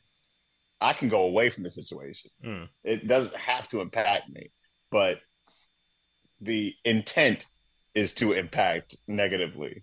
That's the problem, and that's where it becomes an offense and caucasity. Yep. The third level this week. It's been a depressing week, and we were trying to not Yeah, find something after we talked about Ernest Goes to Africa. It was gonna be like you don't want to get to the end of this podcast and then be like, and also the serial killer was black. And you're like, damn, like come on, that's not what you need. So we found something that we're a week late to it, but it fits the bill. Desmond Yeah. Howard. If you don't know Desmond Howard, he is a former Heisman Trophy winner. He is an analyst on many ESPN shows, and he was recently on a flight and put a video on Twitter basically detailing the event where you see him, he's got his mask on, he's getting ready for takeoff, and apparently the customer next to him, who you can guess what kind of person they were, was not saying anything to him, but had motioned over a flight attendant who was talking to him and basically was asking, I heard you wanted to speak to somebody. Is there an issue? And he was saying that this person next to me, Desmond Howard, had been coughing, and like they just flat out said, this man is sick and he needs to be taken off the plane. I don't want to sit next to him. Desmond Howard was like, "Are you a doctor?" And the man was like, "No, but I don't like the way that you sound, I guess in terms of like, coughing or whatever." Desmond Howard says he was just clearing his throat. But the man insisted that something be done, and then went to the check my status. I'm sure that, after that, you'll see that, I have the leverage, the right, and Desmond Howard was like, please do check his status and also check mine as well. And after that, the flight took off. And this man was people went where they were supposed to go. Was still on the plane. And then Desmond Howard says after he did this video in which he refers to all of this is just caucasity, which we agree with, the man asked the flight attendant if he could switch seats with somebody else. So, that's the level of, exactly what you're doing. You don't know who you're fucking exactly with. What the hell you're doing? You might pick the wrong one. but you feel like, hey, I've got all these frequent flyer miles. I am a preferred customer. And my preference is this black man get off the plane. and we keep it moving. Come to find out that black man is not even just like a celebrity, but is also like not somebody who's gonna be fucked with. So not gonna take your shit. Yeah, it's always a good day when somebody tries to pull that card and figures out that they're on the lower end of that status. Love that. Then they assumed that they were. But out of these three levels, what do you give Ernest Goes to Africa? This is going to sound fucked up with me, honestly. Okay. But I kind of think it's like a 1. It's like a shorts in the winter, honestly. Here's why. Here's why, though. Okay. This movie's too stupid to be actually offensive to anybody. Yeah. Like, I feel like I know you brought up, like, my dad, who, yes, would not have suffered the fools of this movie. Not at all. But I feel like it's such a non-entity, right? Mm-hmm. Like the Ramalama Ding Dong being an actual language, and like randomized geography, all kinds of cultures Like you don't even see like an actual black person in Africa until they've been in Africa for like 20 minutes. Yeah. Like it just doesn't understand Africa enough for it to No. Yeah. actually be like offensive and mean spirited. Yeah. Now, if there was like, if we went bone in the nose, if we went like full blackface, if we went like, just, the regular misogyny and gross stuff and Right. the full on versions of these things, then it'd actually be something to wrestle with and it'd be something to tackle with. But like, Hmm. again, we didn't even have that much shit to discuss on the movie, like Yeah. just straight up existing. So Yeah. for that, I can't even take offense at it because like it can't hurt me. It can't do Yeah. nothing to me. So You Ernest can't hurt went me to anymore, Africa, Ernest. and we told him to take his, you can't hurt me anymore. You can't hurt me. He took his ass back on America. Like he ain't got shit to say to me in Africa, and Yeah. for that, it has to be like a shorts in the winter. It's not. I'm not forgiving this nigga of anything. And also Jim Varney, R.I.P. The dude's dead, so Yeah. like I can't even do anything to him. He can't do anything to me. But the movie is so non anything that Hmm. it doesn't even rank. Yeah. It doesn't even like if there was a zero caucasity. Sadly, there's no zero caucasity because he tried to fucking I don't know scat his way into a African tribe. So yeah, I guess for that alone, it gets a 1 out of 5 for me, or first level caucasity. Yeah. I mean, for me, look, Hate it. did not like this movie That's right. at all. I'm gonna have to descend and go to the third level for the following reasons. One, Wow. Is this the first time we've ever done that? I think so. Ernest Goes to Africa I is was tearing I us was apart. first level, you were like, no, fuck that. I'm Malcolm. I'm Malcolm tonight. There's 3 instances of brown face in this movie. Yes. Ernest, like you said, not only Ramalama Ding Dongs his way into, but like the only black people we meet are like unintelligible. Bazoo. Right. Who never speaks. Or when he does so in like a very like, because like Thompson is like yelling at him and he's like, I'm sorry, but like, sorry, boss, cannibals or just like, you know what I mean? So like that, and from what we super fucked up, you're right. What we have to choose from as black people watching this movie is like, I don't want to be any of those people. And some of those people aren't me, but like are trying to look like me, which is also insulting. Right. Central Africa is crazy as a geographic location. Please, when you post this on Twitter, just like don't post anything. Just like Central Africa is crazy, quote unquote Central Africa. But like, and again, like Jim Varney as a person seemed like a chill dude. You know what I mean? Like, I got seemed like nice guy. Seemed like I got no qualms with Jim Varney, the person. This shit though. Yeah, I don't think our beef is. Yeah. The only caveat I have is that you'd have to actually sit through the entirety of Ernest Goes to Africa to really get the problem. You know what I mean? And like, how many people? But then I read the Amazon reviews and I was like, people watching Ernest Goes to Africa, like, you know what I mean? Like, it's like you would think this is one of those movies. Doing it. People are actively doing it. Yeah, so like Ernest is a long-lived character, even though again, unfortunately, Jim Varney passed away, and Ernest as a idea is kind of DOA. Like there was a like momentary like reboot possibility, Son of Ernest, that they were talking about, but that was in like 2012 and nobody said shit about that. I was waiting for you to say like Channing Tatum was attached to the project, because we didn't even get into the reimagining of this movie, because what the fuck are you going to reimagine if Ernest Goes to Africa? You know what I mean? Like there's no. Actually, I do have a reimagining. It's called Ernest Stays His Ass at Home and Doesn't Bother Black People. Ernest minds his own fucking business.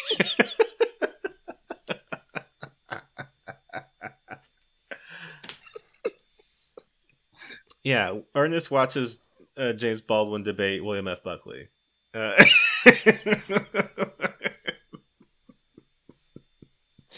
Ernest gets woke. That's the reimagining of this movie. Yeah, I think that we need to see that movie. I need to see Ernest Gets Woke now. I will finance it with everything I have. I swear to God. I won't pay rent for like 4 months. I just need to make that movie. But there's, yeah, you know, like the hard level, I just feel like Ernest endures, you know, to this day. There's still people who really love the character and like are gonna be completionists and watch all of the Ernest movies. And like, you know, by the time you get to Ernest Goes to Africa, I mean, you're really digging at the bottom, I assume. But yeah, you scraping. You know, people be scraping, I guess. You know, like they're taking enough time. Be scraping. Yeah, 5,000 user reviews on Rotten Tomatoes. Like, who got time for that? There's no way. That's got to be like year to date. How many people have ever watched the movie? I don't know, Doug. I mean, I watched it free on YouTube, so I mean, it's a thing that you don't even have to pay for. That's true. Shout out Freevee. No sponsors, just shout out Freevee. Oh, I'm shouting out whoever uploaded Ernest Goes to Africa straight to YouTube, so I didn't even have to watch ads. All that shit. Like, that's my shit. Oh, shit. I watched ads. I actually watched ads. Oh my God, that's even worse. You got poor man. Imagine if you had an Ernest ad in the middle of Ernest Goes to Africa. Okay. That would have been. Hey there, Vern. Yeah. Your toilet acting up again? Well, try scrubbing bubbles. That's gonna do it for us this week. Don't watch Ernest Goes to Africa. Yeah, I mean, like, if you like Ernest, just don't watch it. Please let us know if there is an Ernest, or at least let me know, I guess, if I've judged Ernest too harshly off of Ernest Goes to Africa. I feel like no, Ernest whack. Ernest is whack. Okay. I was gonna say, like, okay, let's get that straight. By the way, I watched like that one Ernest movie when I was 10 a bunch of times, and I grew up. 25 years happened between then and now. And then I watched another one, and I was like, "Oh, I hate that shit." Okay, I mean, because like I get the sense that a lot of this is just nostalgia driven with people who are like, you know, oh, but Ernest Goes to Camp and like Ernest's Christmas movie and like all, you know, like it's good stuff, and I'm like, I mean, I just feel like I'm not a child, so I don't think I would enjoy that. If this movie is indicative of anything, I think I would have a terrible time. So, Cameron, why don't you tell everybody where they can find you and what you got going on? You can find me on Twitter and Instagram at the Blipster1138. I think I'm also the Blipster1138 on TikTok. I swear to God, I'm gonna make another TikTok. I'm gonna do it. Yeah. I just don't know when. Let's stick with your boy, because you're gonna get that content eventually. Yeah. Speaking of eventually getting that content, I also have something coming later this year. Can't really talk about it. But when it does come out and people say I can talk about it, y'all will hear about it. Dope. And I'm Jordan Clark. You can find me on Twitter and Instagram at JRSosa18, JRSOSA18. I'm terrible at like linking these things up with when things are gonna happen. Because yes, yeah, things have happened by the time this episode and time has passed. Like I would have been in LA at WonderCon, and I would have been in Chicago at C2E2, but these are two things that have already occurred. So maybe you saw me at one of those things, and it was nice to meet you. It was nice to meet you. Yeah, this is the post. This is anybody whose hand you shook at any of these cons. This is shout out them. Shout out you. May 30th is going to be the release of the Milestone Talent Showcase, which is from DC Comics, which is going to have a bunch of the people who are in the Milestone Initiative. I have a Static Shock story in there, so check that out. Nice. I recently signed a contract for something that I will talk about when that is a thing I can talk about. But hopefully That's how the contracts go. To get into that soon. We've been kicking around. Obviously, we keep talking about doing live shows, and that's something that we're still figuring out. We're still committed to. Yeah. But we've also talked with a few people like Johnny and Eileen from Uke Horror about possibly doing a watch along with some different stuff. Mm-hmm. Same thing with the people at the Key Points podcast. So we would like to do that. We just don't know how right now. People do it. We just need to figure out how you do that. And when we do, yeah, we getting on that ride. We all getting on that ride, people, because we be watching some movies. Yeah, let us know if you'd like us to rewatch a movie, and we can do like a live watch of like White Man's Bird. Or it's something terrible. The DVD like is still in my house. Yeah. Or if you want us to watch a new movie, for an upcoming show, or if you want us to watch something fun but just unrelated, like we can work it all out. There's options, but that's something that we definitely been talking we about. Swear we like to enjoy movies. We do. Yeah. We swear. And even like we like a bad movie. It's just that those I love a bad movie. Don't offend us. They're usually just fun. Yeah, they're usually just stupid. So yeah, that's what we got going on. But always check us out at white_pod on Twitter, or hit us up at whitepeoplewon'tsaveyoupod@gmail.com. And we'll be back next week with more Caucasity. Peace. Peace.